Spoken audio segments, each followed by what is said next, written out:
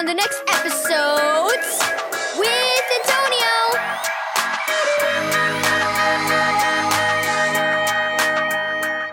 Thank you, Keys for Kids Ministries, for this daily devotional. A heavy burden. Read Romans 5, verse 6 through 11, and 1 Peter 5, verse 7 through 11. Mom, I wish Dad still lived here, said August as he finished getting ready for school. He sighed deeply. I wish I had acted better. Then maybe he wouldn't have left. August, Dad didn't leave because of your behavior. He loves you as much as ever, Mom said, putting an arm around August. You're sure? Asked August. Mom nodded, but August sighed again. Both his mom and dad had said that many times. He wanted to believe them, but there was an ache in his heart that wouldn't go away. He was sure if he hadn't whined so much or had obeyed more quickly, Dad wouldn't have moved out. At school, thoughts of his dad often popped up between the sentences August was reading. He finally got his mind off his problems when his teacher showed the class a big book on space travel. Can I take it home today and show my mom? August asked after class.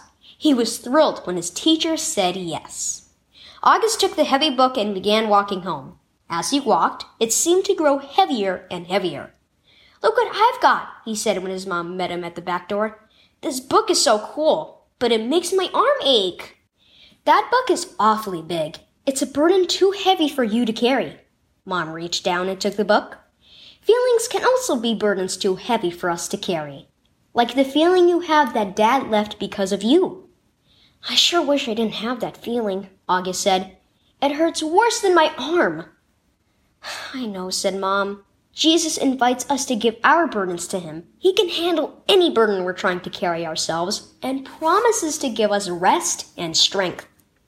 Wouldn't you like him to carry that burden for you? August nodded. Let's talk to him about it, said Mom.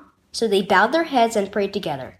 Now, said Mom, anytime you feel like Dad's leaving is your fault, go to Jesus again and remember that he'll carry the burden for you. Will you do that? August nodded. His arm still hurt, but the ache in his heart felt much, much better.